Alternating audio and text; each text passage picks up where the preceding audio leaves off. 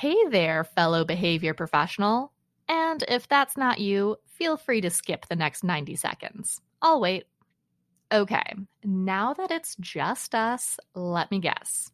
You're here because you know that using an enrichment framework to solve behavior cases will help your client's pet's behavior, but you're still working on how to implement it to get the most out of this strategy. Or you've tried incorporating enrichment into your client's behavior modification plans already, but your clients were resistant. Sound familiar? Yeah, Emily and I hear about these types of scenarios a lot. It's time to use enrichment to its fullest potential, and our upcoming free webinar, 3 Strategies to Uplevel Your Consulting Skills to Solve Behavior Challenges, Happier Pets, Enthusiastic Clients, and a more rewarding career using the Pet Harmony Enrichment Framework is here to help. Register today at petharmonytraining.com/enrichment webinar. Our 3 Strategies to Uplevel Your Consulting Skills to Solve Behavior Challenges webinar dives into the major mindset shift all consultants need to make first to use enrichment as effectively as possible, the confidence-boosting strategy that will keep you calm, cool, and collected while you troubleshoot, and our number 1 tip to keep clients happy, working with you, and ultimately referring to you. Register today at petharmonytraining.com/enrichment webinar. I'll see you there. I tell clients that for each dog, they want to have 3 Kongs. I have a rule of 3. I say Kongs, Kong asterisk, 3 objects that can be filled and frozen for dogs to have long-term licky projects. So you have 1 Kong in use, 1 Kong in the freezer, and 1 Kong in the dishwasher at any given time. And that way you can just maintain a steady rotation. And I can't tell you how many clients I've had who were mind blown by that recommendation. So I stand by it as a good one.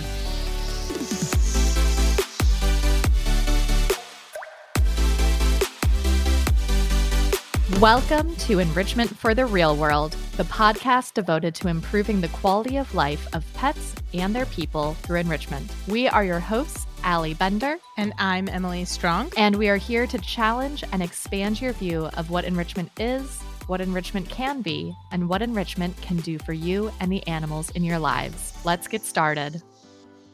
Thank you for joining us for today's episode of Enrichment for the Real World. And I want to thank you for rating, reviewing, and subscribing wherever you listen to podcasts. Last week, we heard from Jungle Jordan, and one of the topics we discussed was the importance of having an enrichment storage system. So this week, we are going to dive further into enrichment storage systems and talk about implementation with the animals in your life. In this implementation episode, Emily and I talk about my love of the home edit, Emily's rule of 3 when it comes to Kongs, and how molehills are sometimes mountains. I'm not gonna lie, when Jordan started talking about having an efficient enrichment storage system, I got super excited. You mean the woman who's obsessed with the home edit geeked out about the storage system thing? No, you don't say. Okay, sassy McSasserton. I don't need this sass. I accept that title. I embrace it as being fundamental to my identity. Yeah. Excellent. It's the title that I have bequeathed upon you. Sassy McSasserton. Anywho, I was gonna say that I was super excited because I knew that had to be our implementation episode. And I guess also I do just love efficient storage systems. Okay, but let me defend myself on that because everyone should love efficient storage systems. So, I'm a work smarter, not harder person. And having an efficient storage system for pets is one of those ways that I work smarter, not harder in my personal life. So without further ado, let's discuss how other people can do the same. And the first part of this is not necessarily about a storage system per se, but it is about a system, and that is buying duplicates within reason. Don't go out and buy 20 Kongs. That is not maybe if you have 6 dogs, then 20 Kongs is reasonable, but... Don't at me, Allie, because I think Chuck and I actually do have close to 20 Kongs. So how about you just say you don't need to have 20 Kongs unless you just really like collecting them, which is totally fine and not hoarderish at all, Emily. Your Kong collection is perfectly acceptable. I am sorry that the number that sounded high enough to be hyperbole to me, it was not high enough. I forgive you. We can move on. I will acknowledge that we can move on to what you were actually trying to say, and I'll let you finish your thought now, Allie. Thank you.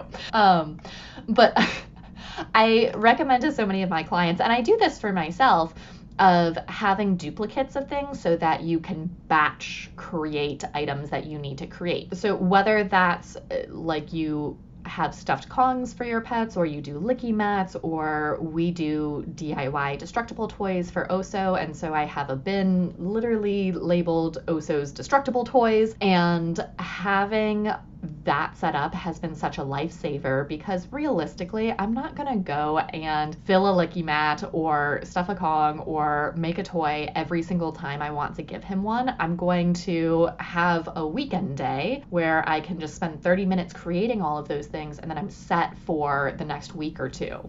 Yeah. I tell clients that for each dog, they want to have 3 Kongs. I have a rule of 3. I say Kongs, Kong asterisk, 3 objects that can be filled and frozen for dogs to have long-term licky projects. Okay. So Kong is just the replacement word for that concept, which is way more words than I want to say every time. So 3 Kongs. So you have 1 Kong in use, 1 Kong in the freezer, and 1 Kong in the dishwasher at any given time. And that way you can just maintain a steady rotation. And I can't tell you how many clients I've had who were mind blown by that recommendation. So I stand by it as a good one. I agree that it's a good one. And I like that you have this rule of 3, but you have 10 per dog that you have in your household. Okay, but to be fair, the reason we have that many Kongs in our household is because when we first got Bree, she was a profound counter surfer because she was a feral dog. And so foraging was her jam. And she would like open our pantries and open our fridge and jump on top of the fridge to get bread and everything. And so the first year of our life, we had to like really, really heavily manage the kitchen. And in the meantime, I would hide Kongs all over the house for her so that she learned that scent trails that led to the floor were for her and scent trails that led into the kitchen were not for her. And then we just kept the Kongs because why not? Like, why would you get rid of them? You've got them. So there's a method to my madness. I accept that there's a method to your madness. So the next thing, and this is actually about storage efficiency, is creating a flow for how you use your storage and how you work within it, and categories that work for you to batch, just like we talked about with the buying duplicates. So for example, the thing that I batch most frequently for Oso is those DIY destructible toys. So I have a spot that the newspapers go into. I have a spot that like the toilet paper rolls and paper towel rolls and tissue boxes and all of that goes into. And then I have a spot for the finished products that I can give to him. And that makes it so easy. So when I'm ready to make those toys, all I have to do is just grab those bins that happen to be on top of and next to each other and go into the family room and then make toys. And I just use his kibble, so that's easy enough. And that is super, super helpful. Like before, I recently organized my closet that had all of this stuff in it, that has all of this stuff in it. And before it was like, this thing is over here and that thing's over here, and I have to like move this other thing in order to get to something. And it didn't work as well. I would put off trying to make those things because I wasn't storing things in an efficient way to be able to use them. I love that. And I have a similar system. And another component of that I have utilized is having to store less because I'm using the supplies I have more efficiently. which usually means being able to upcycle and reuse them through multiple permutations. So, for example, one of the best examples I can give for this is our peanut butter jars, because we use peanut butter for lots of different things. And then when the jar is empty, I put it on top of the fridge. And then when a second jar becomes empty, I give each dog their own peanut butter jar to lick out and chew on and all of that stuff. And then when they've gotten full use out of it, I will utilize the chewed up ends as an easy way to get a box cutter into like a niche or a wedge where they've kind of chewed into the plastic. And I use that as my entry point to start spiral cutting the jars. Well, I clean them out first. And then I will spiral cut the jars, and then I can use that as a bird toy. So the spiralized plastic is a great hangable bird toy that I can put other toys on and hang, and the birds love to chew up the plastic and just demolish it. So I'm getting 3 uses out of a peanut butter jar. I'm using it as a peanut butter jar when it has peanut butter in it, and then it's a licky toy for the dogs, and then it's a chew toy, bouncy toy for the birds. That said, this is just an example of how you can reuse or recycle or upcycle your stuff. That solution is not going to be appropriate for everybody, because some dogs, the size of their tongue or the size of their jaw or the size of their whole face relative to the size of the peanut butter jar would pose a risk. So I know that, like, for example, Allie, you can't do what I do because Oso's shmoo face, his big boxy lips that go everywhere, would absolutely get suctioned into a peanut butter jar, and that would not be a safe strategy for him. And not every bird could safely interact with a spiral cut plastic peanut butter jar, because they would try to engage with it in ways that wouldn't be safe, like maybe swallowing bits of plastic or something. So I'm not saying that everybody has to do that exact idea, but if you think about the things that you're utilizing, and if you can find ways that are effective and safe for the pets in your household to reuse or upcycle those things, you have to store less stuff because you're getting more use out of the stuff that you have. I love that. And it's cheaper. I'm not going to lie. Yeah, most of my toys for both my dogs and my birds are basically just upcycled trash because, yes, I like to go cheap on things for sure. Oh, I love it. And then the next part, which we kind of alluded to already, is to make sure that you trial and eval your systems. And so we talk about this all the time when it comes to enrichment for our pets, when it comes to our own enrichment, is that having a plan is great, but we need to make sure that the plan actually has the effects that we were hoping that it was going to have, and that we need to actually observe the effects of what we are doing. And that is no different than in your storage system for all of your pet stuff. I mentioned that I have recently organized my closet, and because I'm a weirdo who loves organizing, I guess it was like my treat to myself project when I had a staycation at the end of October, was I organized my closet and wallpapered the inside, and it has lemons on it, and it's super cute, and it brings me joy. So prior to that, I mentioned like newspapers were over here, and some boxes were over here, and some boxes were over there, and it was just hard to get to, and it was clunky. Whereas now I find that I am much more likely to actually make those toys when it comes up on my to-do list to make those toys. So that's an example of, I noticed from my own behavior that once I had a more organized system, I was more willing to make those toys. I was doing it more frequently. The other thing that I noticed too was I had before just like a bin of food puzzles that I pretty much never used. I didn't buy them for Oso, but now I don't have a reason other than him to use them, and there are some that he has never seen before. And so that clearly was not a thing that was working for us. That bin had been in my closet for, I don't know, years, completely unused. And so I was able to go through. They now live in a drawer, and I am much more likely to go into this drawer because I have gone into the drawer already. And it's only been 2 months or something, 1 month, I don't know.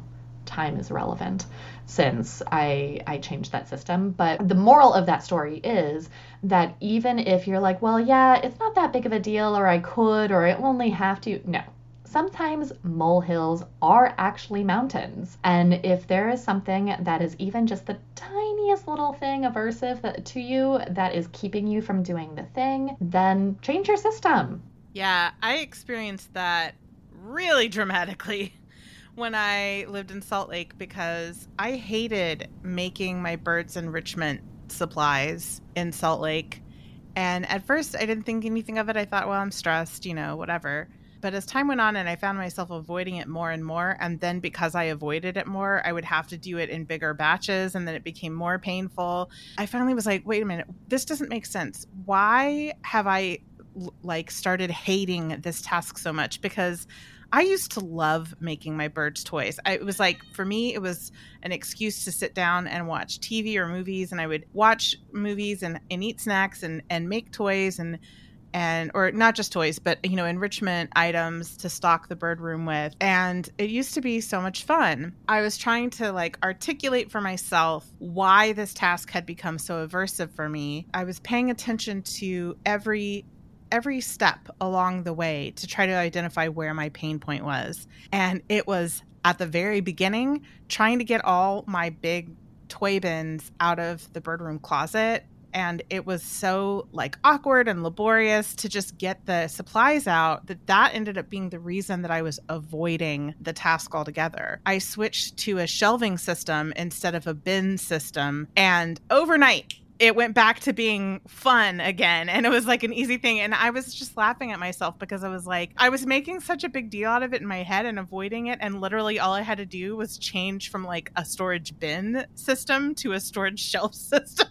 And all of that unpleasantness went away. And I went back to enjoying making my birds enrichment stuff. For me, that was a profound lesson of just because it seems like a little molehill doesn't mean it's not actually a mountain in terms of how much of a barrier it is to you accomplishing what you want to accomplish. Yeah, and along with that, I think you bring up the easy access point. For Zorro, all of his stuff is stored underneath his tank. We built in storage when we built in his new tank, and there were some things that I just wasn't reaching for, and it was because I have to go into a bin for this, and I just pulled them out. I put it where his food is, and it's fine. So all of the stuff that I need on a regular basis is just in one spot, not in a bin. I love it. I love that neither of us are bin people, even though there's some people who absolutely love bin storage. And for some things, I'm sure it's even great for me. But I love that you and I have both discovered that for pet supplies, we're not into that bin life. We're not. All right. So today we talked a little bit about how to create an efficient enrichment storage system. And really it's how to just create an efficient storage system in general and just layer in stuff for your pets on top of that. That includes getting duplicates within reason, and apparently 10 Kongs per dog is within reason, so that you can batch things and so that you can have one in use, one in the freezer, and one in the dishwasher, to make sure that you create a flow that works for you in the way that you actually use those items and categories that work for you when you batch things, and then trial and eval that system that you created, because sometimes molehills can be mountains. Next week, we'll be talking with Dr. Tim Lewis about the biology of dogs. Thank you for listening. You can find us at petharmonytraining.com and at Pet Harmony Training on Facebook and Instagram, and also at Pet Harmony Pro on Instagram for those of you who are behavior professionals. As always, links to everything we discussed in this episode are in the show notes, and a reminder to please rate, review, and subscribe wherever you listen to podcasts. A special thank you to Ellen Yoakum for editing this episode. Our intro music is from Penguin Music on Pixabay. Thank you for listening, and happy training!